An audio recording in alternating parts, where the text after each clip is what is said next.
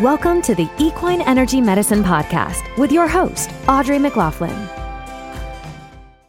Hey friends, welcome to episode 40 of the Equine Energy Medicine Podcast. I'm your host, equine naturopath, nutritionist, and energy medicine practitioner, Audrey. Today, we are talking about NSAIDs, non-steroidal anti-inflammatory medications. They are so commonly administered, some for good reason, some for not so good reasons. And I did a post on TikTok recently about Equiox in particular, but I also included a bunch of other NSAIDs. And man, the interwebs went wild. I mean, to the point of calling me names, right? So, you've struck a nerve. Unfortunately, on TikTok in that short form content, I can't really give all of the information. I have to try to condense it down into a couple of things. One, to fit the time frame. Two, to keep everyone's attention. And three, in a way that, kind of explain it to me like a kindergartner. So I can't always give the, detailed science-backed information in that format. Because that post is still popping off, I wanted to do a longer form, a content piece on the dangers of these things for our horses. And you'll find I've worked with entire barns where everybody just gets an Equiox a day just because preventative maintenance, right? Just to keep them comfortable, right? And while it's true that non-steroidal anti-inflammatory medications, or NSAIDs for short, can improve a horse's comfort level. It can improve a horse's ability to tolerate exercise. It can help when dealing with injuries. It can help with problems. It does have its place in equine veterinary care, but you really have to be careful and use them correctly in order to minimize the risk, the likelihood of having an adverse effect on the horse, because they do have adverse effects, really big adverse effects, right? Even when given at the recommended dosage rate and dosage time, which, by the way, Equiox from the manufacturer is meant for 14 days or less. 10 plus 4, 14 days or less. How many horses do you know? Maybe your own horse has been on Equiox for months, for years, for a decade, probably not a decade, but so what we want to do is make sure that not only are we giving them, in the right dosage rate, but for the right amount of time. And if we're in a situation where a horse has to have an NSAID longer than that 14-day period, that we take the proper precautions and that we're also doing our due diligence, our fair share of experimenting, of examining, of searching to find out what that root cause is so that we can avoid all of the adverse effects. Now, I want to clear up something on what is an NSAID. An NSAID, number one, helps to control inflammation in the body. And depending on the specific medication, it has a different mechanism of action. It's often used for things like tendon injuries, osteoarthritis, wounds, colic, muscle and ligament issues. Did I say tendon issues already? All of those things generally are prescribed an NSAID. Now, which ones are NSAIDs? One, bute, that's an NSAID. Banamine is an NSAID. Surpass is an NSAID, admittedly not one I see very often. Ketoprofen is an NSAID, often called Ketofen, also one I don't see super often. And then Equiox and Previcox, or Firoxicib. I can't pronounce their generic name, but Firocoxib. That's what Equiox and Previcox is. Now, when horses are at risk for major negative effects, so giving an NSAID has negative effects, period, right? And then what we have to do is determine, are those negative effects worth the positive effects that we get during that time frame? Okay. It's a great conversation for you and your vet. I can tell you that most vets will say, oh yeah, go ahead, because a lot of vets are prescribing and refilling these medications over and over again for months and years at a time. But horses are at most risk from negative impact of NSAIDs when it's given for too many days, when it's given at too high of a dose, or when NSAIDs are stacked with each other or with certain other commonly given equine medications. All of that to say that every horse is different, and every horse, just like every horse, I use the explanation often that you can put two horses on the same pasture and they'll have different mineral results because each horse metabolizes things differently, and it's no different with NSAIDs. Within that list of NSAIDs that I mentioned, there are two predominant classes, right? There are COX-1 and COX-2. COX-1 NSAIDs block COX-1 enzymes, and COX-2 NSAIDs block COX-2 enzymes. Both COX-1 and COX-2 enzymes help to produce prostaglandins that promote inflammation, pain, and even fever. Only COX-1 enzymes produce the prostaglandins that activate the blood platelets and protect the stomach and intestinal wall. So NSAIDs, butanvanamine, are COX-1 selective. Because of that, they are much more damaging to the GI tract, especially the lining of the gut, than COX-2 NSAIDs, right? So butanvanamine are susceptible. Horses that rely on butanvanamine tend to have more ulcers and other, what I'd consider gross issues with digestive function. So big, obvious outward issues with digestive function. There's also other side effects, kidney issues, liver issues, bleeding disorders, etc. So the big question is, and part of the big debate is, well, then are the COX-2 NSAIDs actually safer? The reason why they were developed, well, number one, COX-2 enzyme blockers were developed in the human market first. Equiox is Vioxx. If you were in the medical field as I was in the early 2000s, then you know that Vioxx was taken off of the market due to heart conditions. And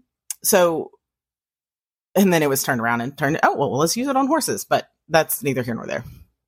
Are COX-2 enzymes safer? Equiox, Previcox, those are COX-2s. They're often given for horses with osteoarthritis, therefore given a lot longer. But they're not completely safe. Are they safer for the digestive lining and overt gut problems than giving butanvanamine all the time? Absolutely. But they're far from quote unquote safe. Even still with the COX-2 NSAIDs, the common side effects, common, not infrequent, not rare, common side effects are impacted of the gastrointestinal lining and the kidneys. If your horse has any other issue going on in their body, any other comorbidity, then that increases the risk. What do we mean by gastrointestinal injury? We mean things like gut dysbiosis. We mean things like leaky gut, which impacts every other system in the horse's body. There are studies that show that horses that are giving NSAIDs have a leaky gut for up to 18 hours after the administration of each pill. So think of this: if you're giving your horse a pill daily, and then you're stacking that 18 hours of leaky gut, where do you think that leaves your horse's immune system, your horse's ability to generate its own feel-good and pain minimizing symptoms? It leaves them without the ability to do that at all, and also precipitates the need for more NSAIDs. Aside from that, leaky gut is associated with increased risk of colic, ulceration, and then reduced nutrient absorption. So now you see where we can get mineral deficiencies, vitamin deficiencies all the way up into being what most people would call a hard keeper. Long-term dysfunction in the lining of the gut. Overall, you end up with hindgut or foregut dysfunction, which decreases performance, causes rough hair and coat, changes their appetite. You'll have recurring colic or diarrhea and weight loss, difficulty maintaining condition. So that's just on the gut. NSAIDs also have a pretty big impact on the kidneys and liver. Anything we put in our horse's body has to be processed through the liver, whether it is a prescription medication from the veterinarian or a supplement that you have determined to use or is recommended to use. So that is one aspect of it. Secondarily, NSAIDs tend to injure and lead to ultimately the death of kidney tissue, often called like renal necrosis. Typically that happens from things like banamine, ketofen, and bute, but all NSAIDs have an impact and have been implicated in causing kidney damage. all of these things become worse with a couple different things: high dose, high frequency, long-term use, and or stacking. So maybe you've done it. Maybe you've heard of somebody doing it even for a long period of time or just for a short period of time, like prepping for some sort of competition. A lot of times people will stack NSAIDs, and it does increase pain relief in your horse, but it is particularly problematic even in just a short-term use. So stacking bute and equiox for 10 days, for example, results in kidney disease way too often. So you want to make sure that, we see this a lot on racetracks, unfortunately. But they're starting to recognize and change some rules that you can't do this. But administering more than one NSAID on the same day within the same half-life window, alters the way both drugs interact with your horse's body, but it also can enhance or slow down the metabolism of one or both drugs, creating even more problems. Other things people stack NSAIDs with is omeprazole for ulcers. And this is another really big caution to heed. You could argue that it's not technically stacking, but NSAIDs should never be given with omeprazole, because bute and omeprazole, for example, lead to a really sharp increase in intestinal issues for horses. Another thing to be mindful of is that research shows, even though there's not a ton of research available on using NSAIDs in young horses, the younger the horse, the more prone they are to developing harmful side effects of NSAIDs. So, all of that being said, is there ever a time to use NSAIDs? Absolutely. If you have a horse with a critical injury that is on stall rest for 6 months, you might have to use NSAIDs more often. For a long, obviously you'll use them daily, but for a longer period of time. What we have to remember is that no use of NSAID comes without the possible risk of adverse side effects. And one of the things that people want to argue and point out is that, well, I'd rather give the horse the NSAID than have them be in pain. Absolutely. I'm not asking you to leave your horse in pain. What I'm asking you to do is not accept NSAIDs as the long-term solution. There are many, many herbal medications, herbal supplements that can really benefit the horse and replace NSAIDs. The trick is going to be finding the one that works for your horse. Another thing that you can do is assess the horse's diet. I have had hundreds, if not thousands, of horses that come to me in some sort of pain on some sort of chronic NSAID. Once we fix their diet, once we reduce the inflammation in their diet, within 6 to 12 months, their pain is gone. Sometimes it is much faster than that, because a lot of the orthopedic disease that horses have, we have created with their diet, and we can also reverse with their diet. There are tons of alternative supplements, good and bad, so you do have to be careful. It might include supporting joint health.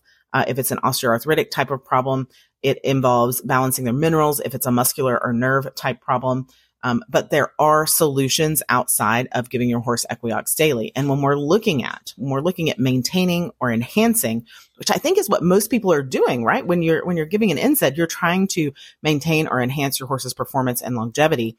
There are so many more options than giving an NSAID, and all, not all, I don't want to say all, but a lot of the options, if you're careful and you select the right option, you will find options that are actually, instead of having negative adverse side effects, actually have positive impact on the horse's body outside of pain and inflammation.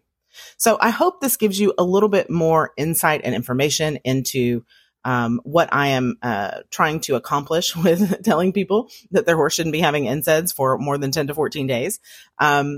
And hopefully it gives you a jumping off point to do your own research and find out what is the root cause of this horse's pain, and what else can we do to address it. Also, make sure that you work with your vet. If your horse has to be on an NSAID for a long time, we want to test liver and kidney function. We want to make sure that we are addressing gut health as well. If you have any questions, as always, I am here for you. I love answering your questions. Please do send them in. You can reach them on my website, equineenergymed.com, or find the links to all the socials and hit me up there below the show notes of this episode. Thanks so much for listening. Thanks for listening to the Equine Energy Medicine Podcast. Ratings and reviews are always appreciated. We'll catch you in the next episode.